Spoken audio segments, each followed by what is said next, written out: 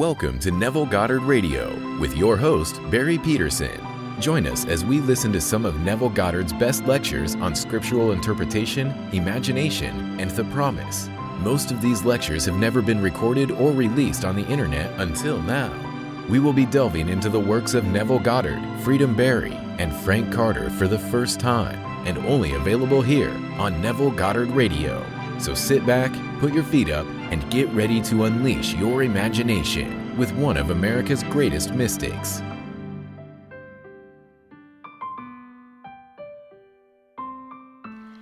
Awake, O sleeper. Whenever you and I use our imagination unwittingly, we are asleep. We have to awake to God's love and His promise. We are told in the very first chapter of Genesis, "And God said, Let the earth put forth vegetation, plants yielding seed and fruit trees, bearing fruit into which is their seed, each according to its kind. And it was so." Genesis 1:29. Here we see the law of the identical harvest, and you and I will not in eternity violate it. We tried to. Man has tried through the years to break this law. We are told, "Do not be deceived, God is not mocked. For whatever a man sows, that he will also reap." Galatians 6:7. Therefore, do not grow weary in well-doing, for if we persist in it, in due season we will reap if we faint not or lose heart. Now everything brings forth after its kind. If you really believe that you are the child of God, and you will rest confident in that knowledge, in that seed, knowing that it can bring forth no more, no less than God. If I really believe what Scripture teaches, "Know ye not, ye are the sons of God, sons of the Most High." Nevertheless, you will die like men, and fail as one man, O princes. I will accept that.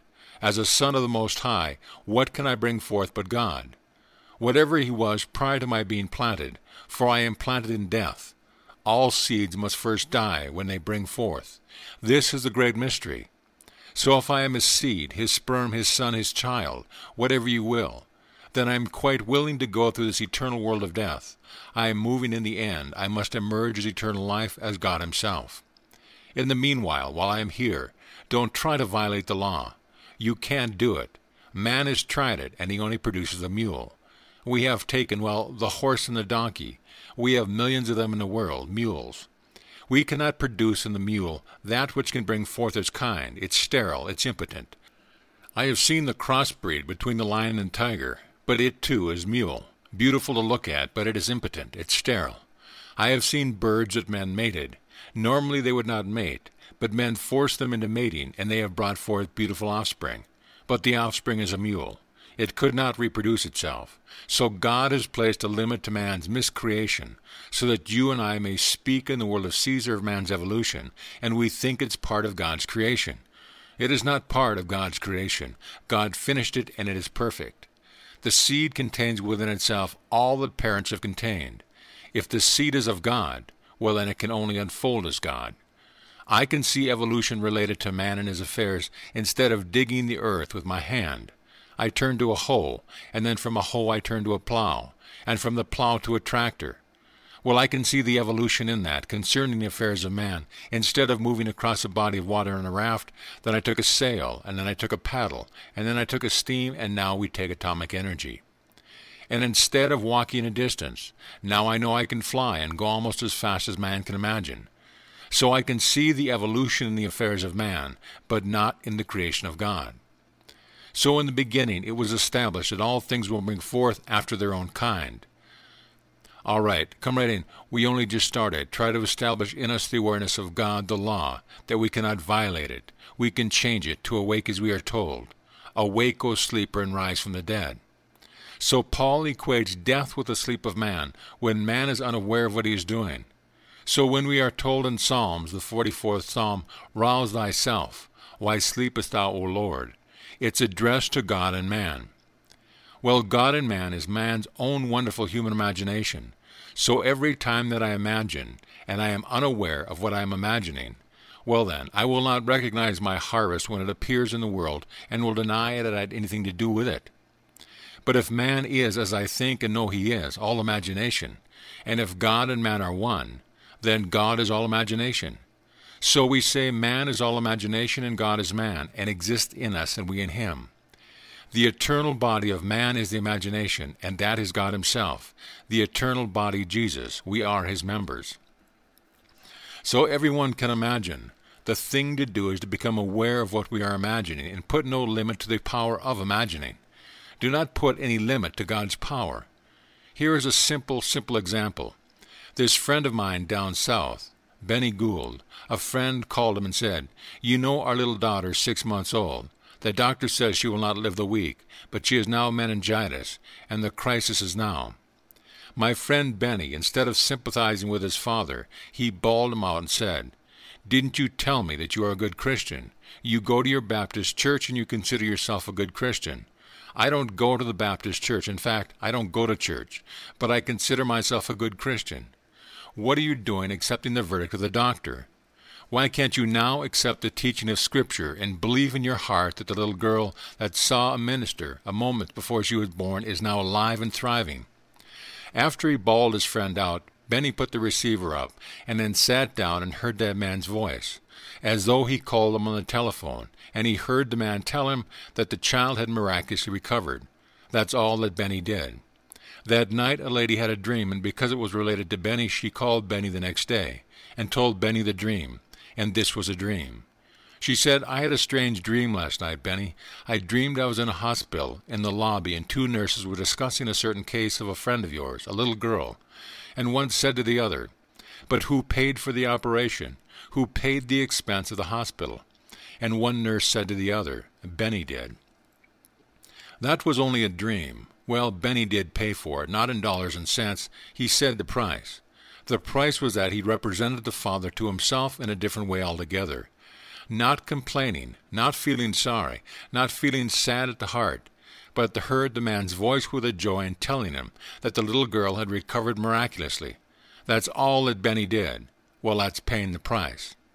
You are told, come eat and drink without price. Buy milk. Buy it without money. Well, the price that Benny paid was to exercise his talent wittingly, knowingly, on behalf of another, and to do it lovingly. So every time you exercise your imagination lovingly on behalf of another, you are actually mediating God to the other. So if you become awake, you are awake to God's law. You cannot violate it. Be not deceived. God is not mocked. For whatever a man sows, that he will also reap. Galatians 6:7. And then we are asked not to give up. If it seems long, wait anyway, because the harvest will come. In due season we will reap if we faint not, if we do not lose heart. So anyone here tonight who has a problem, I don't care what the problem is, the problem will yield its own solution. You don't have to discuss the means. That's not the solution. If I needed money, knowing the right people, knowing people of money, knowing people with means, that is no solution. The solution is having what I want in this world. That's the solution. If I were unsheltered tonight, what's the solution? Knowing a friend who has a huge mansion with rooms not occupied. That's not my solution. My solution is to be sheltered. So no matter where I sleep as though I am sheltered. If I were in need of raiment, I would sleep as though I were well clothed. I am in need of money, I would sleep as though I had all that it takes, that I am affluent, that I will do it in that manner. If I know what I am doing well then, faint not. I did not, I planted it. Well, now in due season I will reap it. So every man should become awake to this law. So rouse yourself. Why sleepest thou, O Lord? Psalm 44:23. Well, his name is I Am. Are you aware of what you are doing? I am speaking, then to you, why sleep thou, O Lord? And just to be addressed as Lord, and I mean it when I say I address you as the Lord, for you are the Lord. If you are a son of God, you can't develop in any other way, other than into God.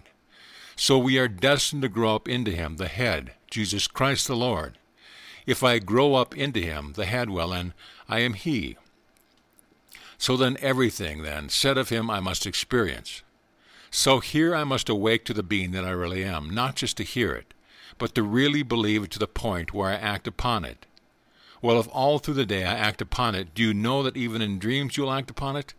A dream supposedly is something where man's imagination, rather his attention, is the victim and not the master.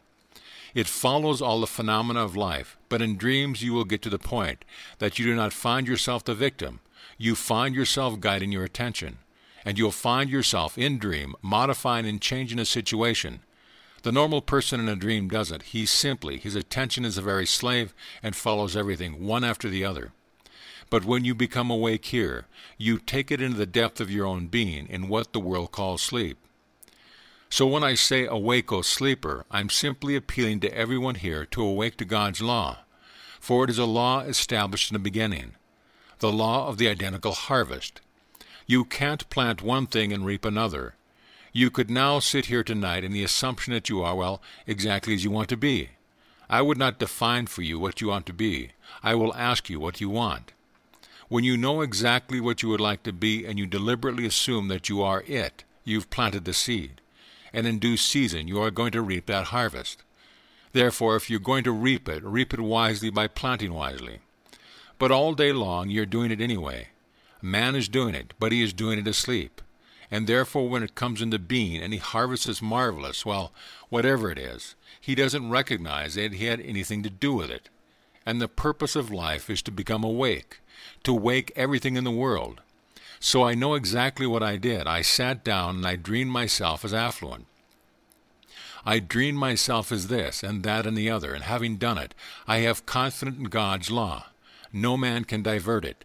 I can't plant one thing and reap another. You see yonder fields. The sesamum was sesamum, the corn was corn. The silence and the darkness knew, and so is man's faith born. So I can sit down and actually do it. Here, Marian Anderson was denied the right to sing in the famous hall in Washington. She was not a member, and she was denied the right. She did not oppose it, she didn't fight it. These are her words. She said they had a right. These are the daughters of the American Revolution. That was their right. They are all members of the club. They are proud of it. Why shouldn't they be proud of it? I simply would like to have sung in that hall. So what did I do? I didn't fight it. I didn't argue. I didn't tell the press. I made no issue. I simply in my imagination sang in that hall. I stood on that stage and sang to a full house, an appreciative house. They loved all that I did, and I was invited to sing in that hall. Now you will say, well, Mrs. Roosevelt heard about it, and then she took issue with those who were the members saying, after all, this is tax-exempt property, and all of this is something that is on the backs of the taxpayer, and I feel that we should occasionally open the doors to some great artist. She might have given them an argument, and then she was the first lady of the land, you will say. Now that's why they invited Marian Anderson. I say it was not. Mrs. Roosevelt had to act as she acted because Marian Anderson acted first. And if one could only see what she did, not what Mrs. Roosevelt did, she was only the means to an end. The cause of the entire thing was one who did not argue, who did not protest, who did nothing, who in her own heart simply imagined that she had done it. And if you do it this way, you don't have to fight in this world.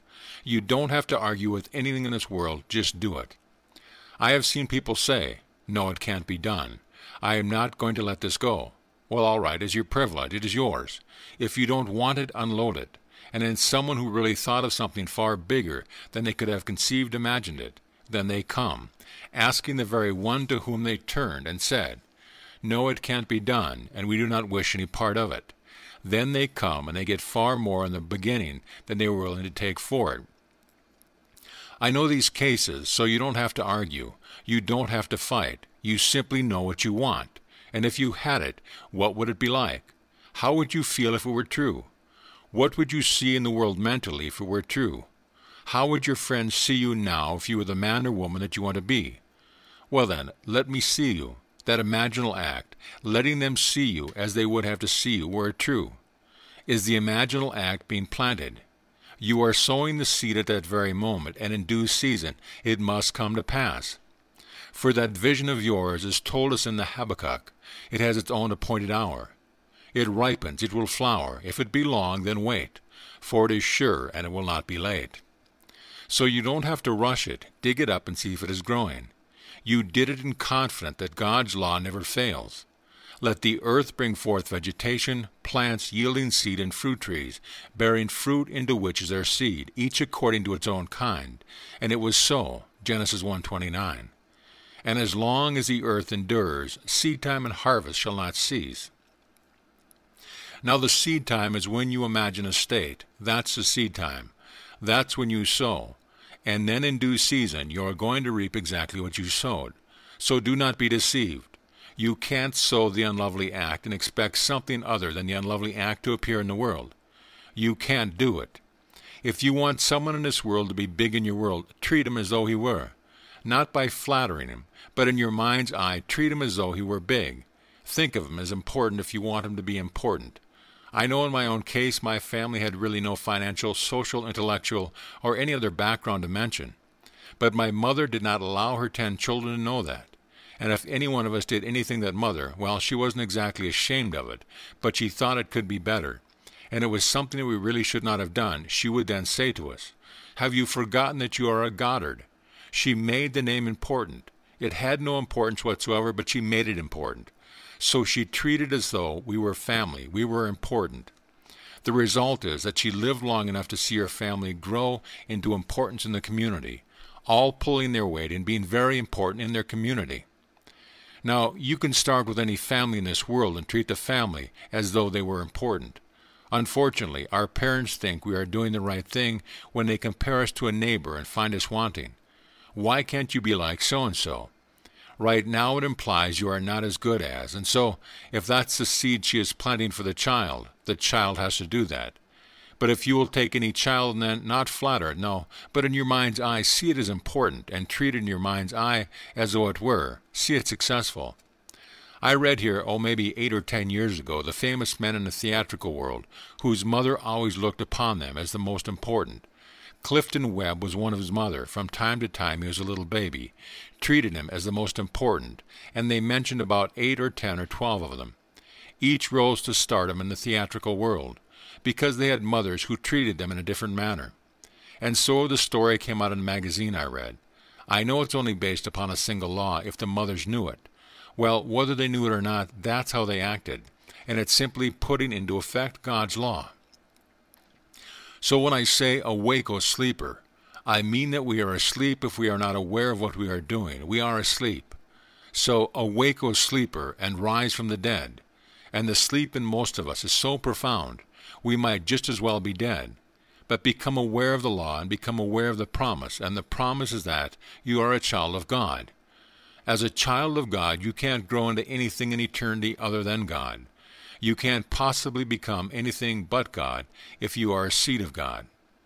So if you believe it, if I believe that I truly am, as the 82nd Psalm tells me that I am, know ye not that you are God, sons of the Most High, all of you. Not a few, not a little elect, but all of you. Then he tells us that we must first encounter in order to do it. You now will die like men. You will fall as one man, O princes. Well, if I am a prince, then my father must be a king. And if I am destined to become and take his place, then I must become one day king. King in my mind's eye, and he is a father. I must become father. And that's the entire story of the Scripture. So to become aware of it is, then, begin to act upon it. You will find yourself acting upon it consciously, deliberately. You refuse to accept the negative suggestion of the press, TV, radio, or a friend. You will not accept it any more than Benny did. Benny simply put the receiver down, brought his mind up to the same voice beyond the conversation, and it was confirmed in the not-distant future. The entire thing changed in the outer world to conform to what Benny had done in the inner world, all in his imagination. So this is simply becoming awake, rousing the God within us.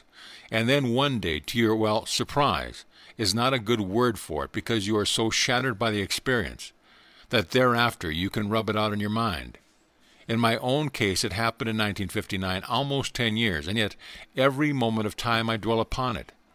I could hardly believe that this thing was so literally true, God's promise to man, that every child born of woman would one day actually discover that he is the Lord Jesus Christ. And when it happened to you and the whole thing begins to unfold within you like a flower, one after the other, well, I can't tell anyone the thrill. You do not boast within you like a flower, one after the other. Well, I can't tell you. You don't brag. You are not a thing to brag about, because the whole thing was contained in the germ, in the seed, in the sperm of God, and it was placed in you. Well, if the whole of God is contained in his seed, and the seed is in us, when it unfolds, how can we brag? We can only be thrilled beyond measure and be filled with awe and praise and thanksgiving that God so loved me that he actually became me, that I may in turn become God. And so I dwell upon that and let it happen. It unfolds like a flower. So to everyone, no matter what you are tonight, you can start tonight to plant the world differently. But do dwell above all things upon the fact that you are the child of God. And as the child of God, you can only grow into the likeness of God, into God himself. You have no other way to go. But we are warned in Scripture it's going to be quite a journey. But Paul said, I consider the sufferings of the present time not worth comparing with the glory that is to be revealed in us. Not to us. The preposition is in. It is revealed in us. So all the sufferings is told us quite clearly in the book of Genesis. We have 3 major manuscripts from Genesis, known only by letters, the letter J, the letter E, and the letter P. No one knows what they mean, but we've been given meaning to them. We speak of the J as the Jehovites, we speak of E as the Elohim, and we speak of P as the prophets. But no one really knows if whoever put the J, E, and P, they're really intended that. But scholars have given meaning to these letters. That's all we know concerning the authorship of these manuscripts. But in the E, it does not begin with the first verse. The E manuscript begins with the 15th chapter. It begins with civilization, with Abram, and Abram complains to one Lord that he has no offspring. And one born in my house of a slave will be my heir. And God said to him, that man will not be your heir, but your own son will be your heir. And then God caused a profound sleep to descend upon him, and then said to him in sleep, your descendants shall be strangers, sojourners in a strange land, and there they will remain enslaved for 400 years. But when they are brought out, they will have much. An abundance will be theirs, but they must first go into slavery for 400 years. Well, the 400 years is not 400 years as you would measure years, but the letter in the Hebrew alphabet has not only a numerical value, but a symbolical value. And 400 is the last letter of the 22nd, which symbol is a cross. It is Ta, T-A-W, and the numerical value of the cross is 400. So I will wear the cross of man. This is the cross that I wear. It's 400 years. It is a far, far longer time than that. Blake time and again said, I behold the visions of my deadly sleep of 6,000 years, dazzling around the skirts like a serpent of precious stones and gold. I know it is myself, O Lord, my Redeemer and Creator. So he always speaks of the vision of his deadly sleep that lasted 6,000 years. But in Scripture it is called 400 years, because they are speaking of the symbolism of the number and of the symbol called the cross. So as long as I wear the body of flesh and blood, I am wearing this cross of 400 years. So as long as I do it, I am enslaved. I am enslaved by this body, by its passions, by its ambition, by its needs. I have to bathe it, shave it, wash it, and it has all the normal functions. I must take care of the normal functions like a slave. I am a slave of the body. The day will come, as the end of my long journey, that I will take off the body of flesh and blood and put on my body of glory, when I will not need any of these cares whatsoever, for it will be spirit and not flesh and blood. So I am quite willing to accept what Scripture teaches me. Yes, I am a slave here, I know it, and I will continue. But while I am a slave, he awoke within me, completely awoke within me, with all the symbolism in Scripture surrounding me. And then came the next one, and the next, and the next, and the whole Scripture begins to unfold within man who still is yet a slave, as told us in Scripture. Then comes the end of the journey when he can say, it is finished, and the whole thing is done. For here, not only these 4 mighty acts become yours, but so many lovely passages of Scripture, in the interval they are yours, to feel yourself one day lifted up, and to hear a heavenly chorus sing, an earthly chorus, and here it is singing, calling you by name. When I wrote the story and called the little thing The Search, I was persuaded by the one who read my manuscript to use the pronoun he, and tell it in the third person. But I did not hear the chorus say he. I heard the chorus call my name Neville. And they said, Neville is risen, Neville is risen. And how can you take that simple little phrase, Neville is risen, and repeat it this enormous heavenly chorus singing it, and get out of it what they did? I could never tell you, They never used other words, and yet the melody, the change, everything about it, the majesty of all that they are singing on three little words. And then I found myself clothed in a body of light. It seemed to be a body of air and light. I didn't stand on the ground, and I didn't walk. I glided. I did it automatically, as though it was an innate knowledge of what to do. And I came upon an infinite sea of human imperfection, blind, lame, halt, withered, all of them, and I knew intuitively that they were waiting for me. And as I came by, I had no compassion, none whatsoever. I didn't stop to inquire. It was obvious that this one was blind, this one was lame, this one had no arms, this one was missing some other limb, and yet, strangely enough, as I glided by, I did not raise a finger to change them, but they were automatically changed in harmony with the perfection I felt springing within me. Because I walked by as the perfect one, everyone had to be in harmony with me, and everyone was made perfect, and the chorus is singing, and when the eyes come out of nowhere and fitted into these empty sockets, and when arms came out of nowhere and fitted into the empty socket, and legs, and everything was made perfect at the very end of this enormous journey, then the chorus exulted, and they cried out, "It is finished," from repeating, "Neville is finished, Neville is risen," in their own marvelous way. Now they change it, "It is finished." And then I felt myself actually condensed into this little garment at here called Neville. I was actually the most important being imaginable from that wonderful, exalted state of freedom. So I can't tell anyone what's in store for you. That body of glory, when you put it on, I simply tasted it for only a moment. That rite coming through the Caribbean Sea from the port of Spain to Mobile, Alabama. We were at sea about 7 days, and this happened one night while I was at sea. So I know exactly the feeling of the risen body, the feeling of the glorious body, where everything that you touch or see must conform to you, because you are perfect. Be ye perfect as your Father in heaven is perfect. And so everything in your world is going to be changed. You don't stop to change it, and you don't do a thing. It simply changes as you go by. So everything in Scripture you one day will prove to be true, but not on this level. You are going to prove it in some remote area of your own. So first of all, believe in His promise. Believe that you really are the Son of God, and as a Son of God, you cannot grow up into anything other than God, not in eternity. But while you are enslaved in this world, in a place that is really not home, everyone feels a stranger here. They try to build something to feel secure, to feel not a stranger, but they are all strangers, and all through the day and night they are leaving, dropping out, and departing out from the sphere, leaving you behind. Then you've got to depart and leave others behind. The whole thing's a strange world. It's not home. So we are strangers in a strange land, enslaved in this strange land. Therefore, while we are here, remember His law, the law of identical harvest, that you can't fool God, so be not deceived. God is not mocked. Whatever a man sows, so shall he reap. And then because you are going to reap it, do not grow tired. Do not grow weary in well-doing. Do it in every moment of time. Though you do not see the immediate harvest, do it anyway, because you cannot fail to reap the harvest.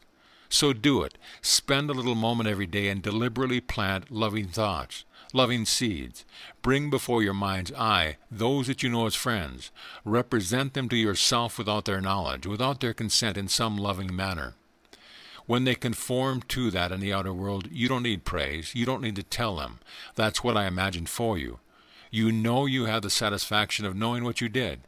Therefore, you will conform to it, and you will see them, and you will reap it, and you will have the satisfaction without having them feel obligated. If you tell them what you did, you will feel almost obligated to do something for you in turn.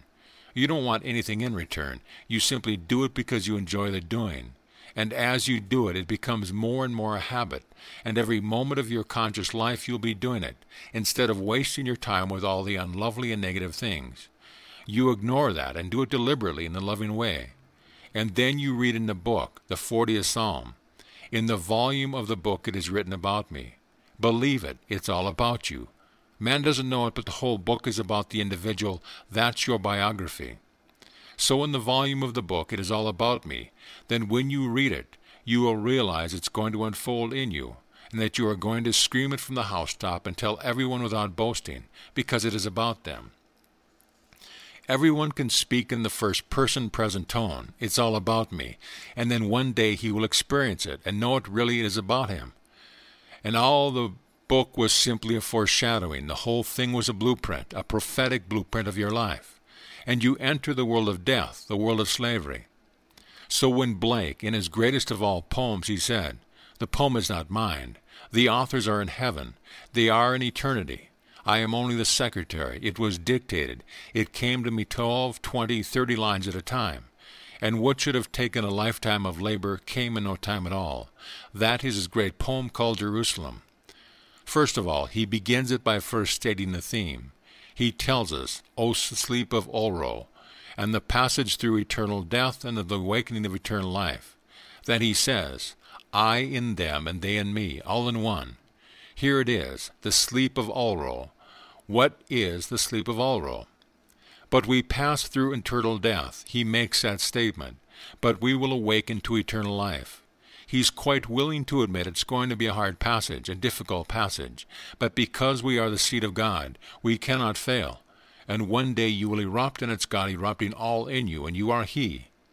If you dwell upon it, I tell you from my own experience what it will do for you. You will not be arrogant, but you will not meet one person in this world that you will bend the knee to. You refuse to accept any being in this world as an aristocrat beyond you by the simple descent of the flesh. No, the only aristocrat that you will admit to is the aristocracy of the Spirit. No other aristocracy whatsoever in line of the flesh. But you are not flesh. You are wearing a garment of a slave. That's flesh, but you are spirit. You are the child of God, and God is spirit. That is the only aristocracy that you will admit. And the day will come that you will prove it to yourself, and you will enter a heavenly sphere. And strange enough, from my own experience, when you enter this sphere consciously, you have always known them. You know them more intimately than you know anyone here on earth. When you meet the brotherhood, you know them more intimately than you know anyone else. I knew my mother, my father, my brothers, my friends, my wife, my children, and yet I know none of them as intimately as I know my brothers in eternity, and they are all eternal beings. So when I take this off for the last time, there will be no waiting between the taking off and the putting on of the garment which, for one fleeting moment through the night, I was allowed to wear. I tasted the joy to come that one night in the 1946 coming to the Caribbean. So I know exactly what is waiting when they say Neville is dead. Far from dead. He will be clothed in his glorious body. Yes, the little garment will be dead, and they will cremate it and turn it into dust. And what they do with it, I don't really care. I only hope my wife will be wise enough not to allow the morticians to burden her with all kinds of nonsense, keeping a little urn alive and paying rent on it. I told her, just have a little fun. The law demands that you've got to put it in a box. Well, get the cheapest box in the world, any box. They will burn it anyway. Get the cheapest little box and burn it up. And you don't pay any rent on a little ash. If they will not allow you here to dispose of it, well then, make some excuse and say, well, it must go to Barbados. And then they will allow it. When it go to Barbados, they will throw it into the sea or throw it into the dust. That's where it belongs, right here in the dust. But don't make some little icon of it, no place where you can go and say, this is Neville, for I am not there at all. I am clothed in my glorious body, a body that is eternal, it is immortal, and I know what the body feels like, and I know what it is to be in it. I can't describe to anyone the exaltation of just wearing the body. You feel infinite power, and yet you are a man. You are a man. And here everything turns into beauty as you glide by, and you need no light, you need no sun, you need no moon, you need no stars, for you are light unto yourself. Not a blinding light, but a radiant light, enough to illuminate anything you want in this world as you go by.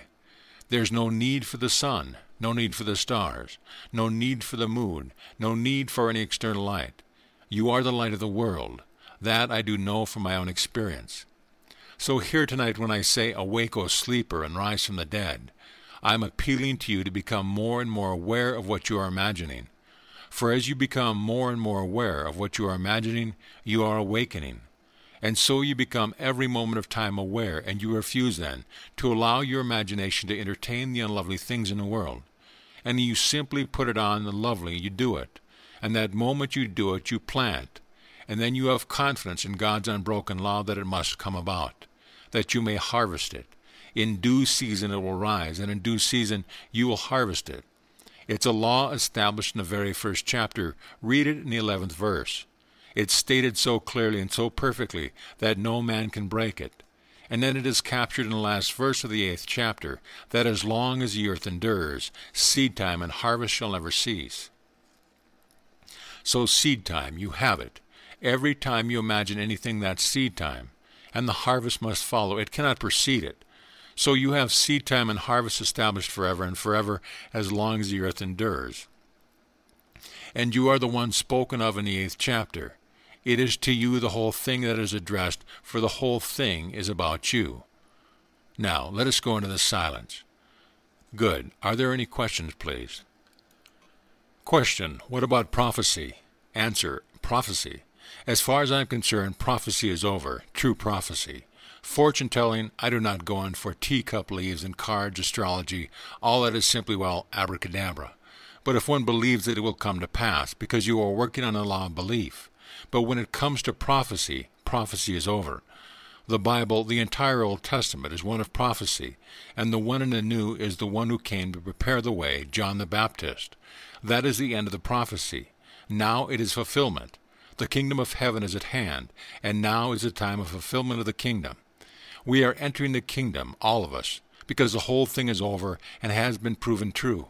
The first to rise from the dead opened up the door, and all are rising into the kingdom, clothed in bodies of glory, but no more prophecy. But if someone wants to sit down and read the cards, be amused, but the chances are they are always so negative.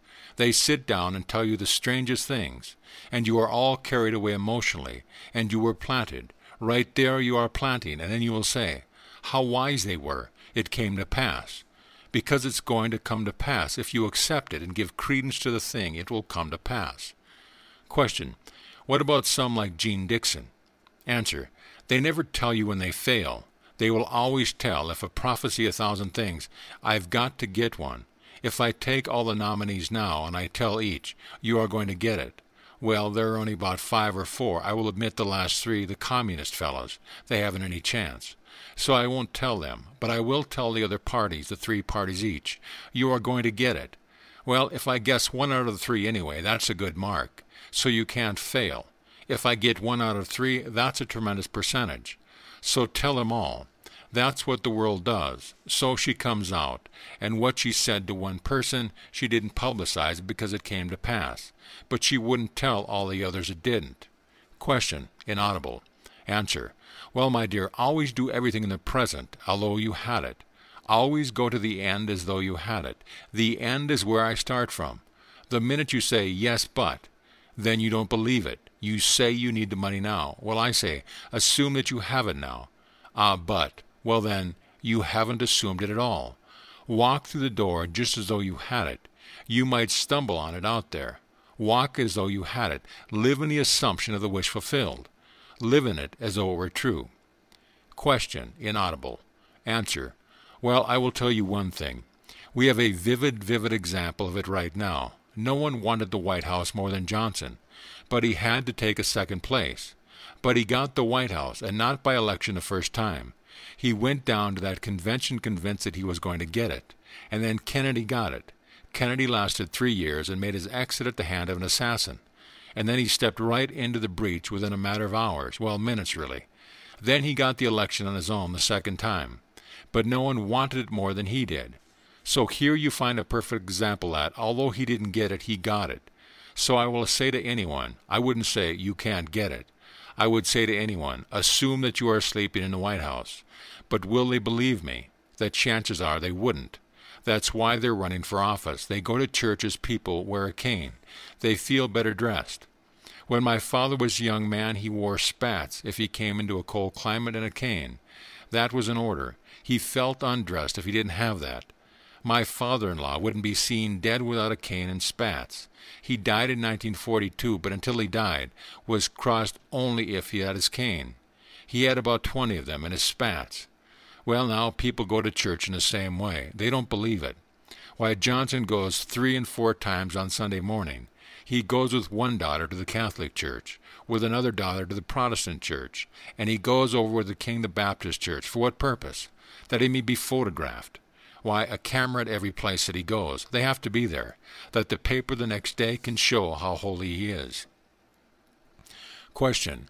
Neville, as you went gliding across this group of people with these infirmities, did you have the feeling that you recognized these people, that they were people that had passed you in this life, or were they strangers? Answer. No, Bob. As far as I am concerned, they were simply the unknown. Not one face did I recognize, and not one person interested me. I simply walked by, identified with perfection, and they were made perfect. Yes, Betty. Question inaudible. Answer. I would try it. I would definitely try it. I believe in taking God at His word and trying anything.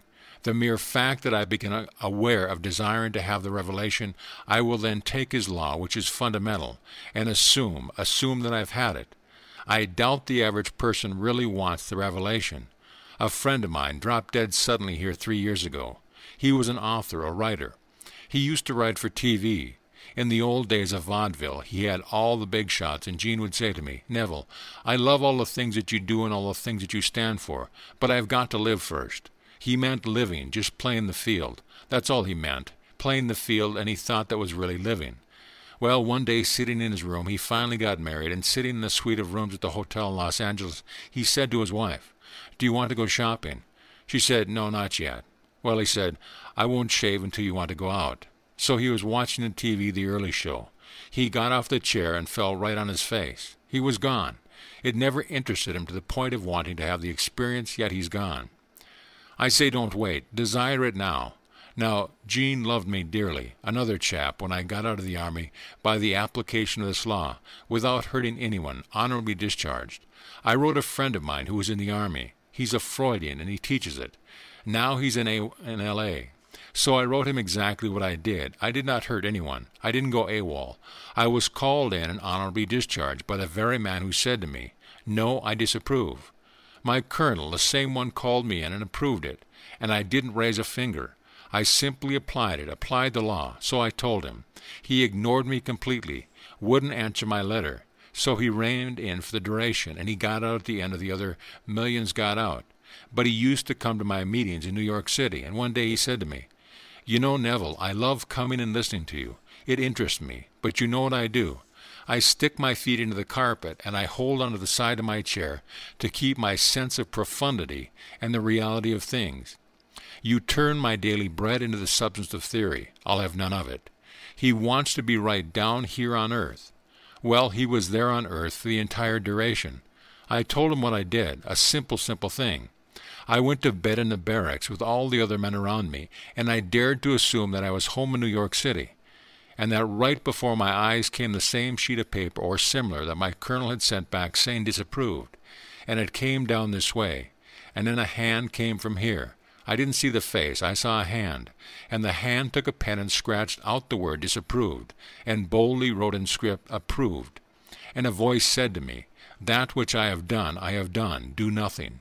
I awoke. I was wearing this watch my wife gave me when I was drafted. It was 4:15. I did nothing. At the end of 9 days, the colonel calls me in, and I was honorably discharged. And that same signature, his name, was Bilbo, Colonel Theodore Bilbo, Jr. His father was senator from Mississippi, and that's my experience. So with the experience, I am sharing it with a friend, but he couldn't take it. So I could tell Nixon tonight, or I could tell HHH tonight or tomorrow, but they would say, Do you have a Ph.D.? The other day I went over here to the hotel of St. Francis, Sunday morning for a late brunch. A lady came in. She and her husband came in. Well, I don't talk to strangers. All of a sudden she looked over at me and she said, Are you a native? I said, I come from Los Angeles. Oh, she said, Isn't that nice? Isn't that nice? And she started talking. You couldn't shut her up. Just one word after the other. Then she said to me, What do you do? Well, what could I tell her? I write. Oh, she said, You do novels? I said, No, for magazines. I said, No. Well then, what do you write? I said, Metaphysics. Well, she didn't quite know that. That was something that didn't quite penetrate. When I said metaphysics, the word struck her, because in the word there is a word physics, metaphysics. Oh, she said, You must have a Ph.D. Of all the things I said, No, I don't have a Ph.D. And then she kept on talking, and the poor husband was this way, and he didn't know what to do. He couldn't shut her up. Unfortunately, I ordered something that takes a long time. I ordered broiled mushrooms and crisp bacon on toast. Well, that's not at the menu. That's a special order. So I regretted that I ordered it. If I had only known, I would have ordered quick scrambled eggs. And then when I got up to go, she said, "Well, I'm going to pray for you that you win the Nobel Prize." That's an actual fact last Sunday morning in this city. So I will say to anyone, don't ask me about my PhD or any other degrees. Just believe it. I am telling you what is true concerning my own experience. There isn't one person named in Scripture as an author. Yes, Matthew, Mark, Luke, and John, but that's all anonymous. No one knows who they are. No one knows who wrote the 39 books of the Old Testament, no one. And so, did they have PhDs? Were they doctors of divinity? Any other questions, please? Question, inaudible on tape. Answer, no, I would not give up. I say this much. Be as the widow of Scripture. And she came and came and came, and the judge finally vindicated her. He said, I don't like the woman. I don't care about the case, but she's bothering me, and because she bothers me, I will vindicate her. Only to get rid of her. Well then, treat God in the same way. He's the big judge and bother him. You keep on assuming. You told me, Father, to ask for it. I have asked for it in the way you taught me to ask for it. Did you send a man named Neville? He tells me that you sent him, or is he lying? He tells me that if I dare to assume that I am, what at the moment reason denies and my senses deny, that I'll get it. Well, is he lying, or did you really send him? Well, if you sent him, then he's your messenger. Well then, why don't you answer me? Just bother him, just as he bothered the judge, and let it come into your world. A man comes at the midnight hour, and he wants something because a friend calls suddenly, and the man said, My children are in bed, and it's late, and I can't come down. But because of his brazen impudence, he came on down and gave them. He wouldn't take no for an answer, just wouldn't take no. And people will take no. Don't take no because he tells you, whatever you ask believing you will get it. Well, if he tells you that, hold him to it. But people will pass the buck and say, oh, well, it wasn't God's will. Right away they say, they divorce themselves from God. God became you, and his name is I Am. Do you say I am? That's he. Don't let him get away with it, because the minute you say he on the outside, well then, you are not believing. Unless you believe that I am he, you die in your sins. That's the story. I've got to believe that I am the being spoken of as he. Well now, I will sleep tonight again and bother him. Question. The lady said, how do you find out what you are doing wrong? Answer. Well, not the main question exactly. Why the delay? If she is doing what I am telling tonight to all people, then she isn't doing wrong. She's not doing wrong. I went to the colonel. I was 38 years old and in the Army, and a regulation came down from Washington that any man over 38 was eligible. It didn't say he would get out, but he was eligible for discharge. That rested purely with the commanding officer. He could not appeal it to the divisional commander. It has to rest with the battalion commander. Well, I went to my battalion commander. He allowed as much as, yes, you are 38 years old, and therefore you can apply. So I applied. 4 hours later, it was sent back to my company commander, the captain, and the captain called me in and said, I'm sorry for your sake, Goddard, but the colonel has disallowed it, and he showed it to me. So I saw the signature and saw the paper. I didn't protest for the simple reason you couldn't. This is the Army, and you can't go beyond what they say is the regulation. So the battalion commander had the final word. If he felt he needed me in the Army, why, I wouldn't know, but he thought he did, and so he said no. That night I simply slept in my imagination in New York City, almost 2,000 miles away, for I was down in Camp Thornton, Louisiana, and here I am sleeping in Washington Square in New York City, and that night my imagination. As I told you earlier, this is what happened. I still did nothing. 9 days later he calls me in, and after he gives me a tongue lashing for wanting to get out, he said, Do you still want to get out? I said, Yes, sir. You just can't say yes to the colonel, so I served him to death. Yes, sir. Yes, sir. Yes, sir. You still want to get out. Yes, sir. Do you know the best-dressed man in this country today is the man who wears the American uniform? I said, Yes, sir. You still want to get out? I said, Yes, sir. And I kept on yesing him to death. And then he got up and signed a piece of paper. He said, Sign that other form. And then that evening I was honorably discharged, and he came out to me, a nice chap, a big, tall, strapping fella, and put his hand forward and said, Goddard, I will meet you in New York City after we, and the emphasis was on we, have won this war. I said, "Yes, sir, no regrets." So I went off to my train to New York City. He was doing his job. If I had to be in the Army, I would like to follow a man like that. He was a real leader, no question about it. I don't imagine that man would have asked me to do something that he himself would not be willing to do. I don't believe he would. He was a real man. Colonel Theodore Bilbo, Jr. End of lesson. You are listening to Neville Goddard Radio with your host, Barry Peterson.